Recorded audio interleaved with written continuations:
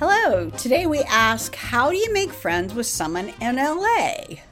Now, this was a very painful experience for me because I'm from Northern California. And in Northern California, the San Francisco area, Berkeley area, the way you make friends is you have a long, heartfelt conversation with someone, usually cross-legged on a sofa with pillows with some kind of beverage. But if you do that same thing in Los Angeles, it means nothing.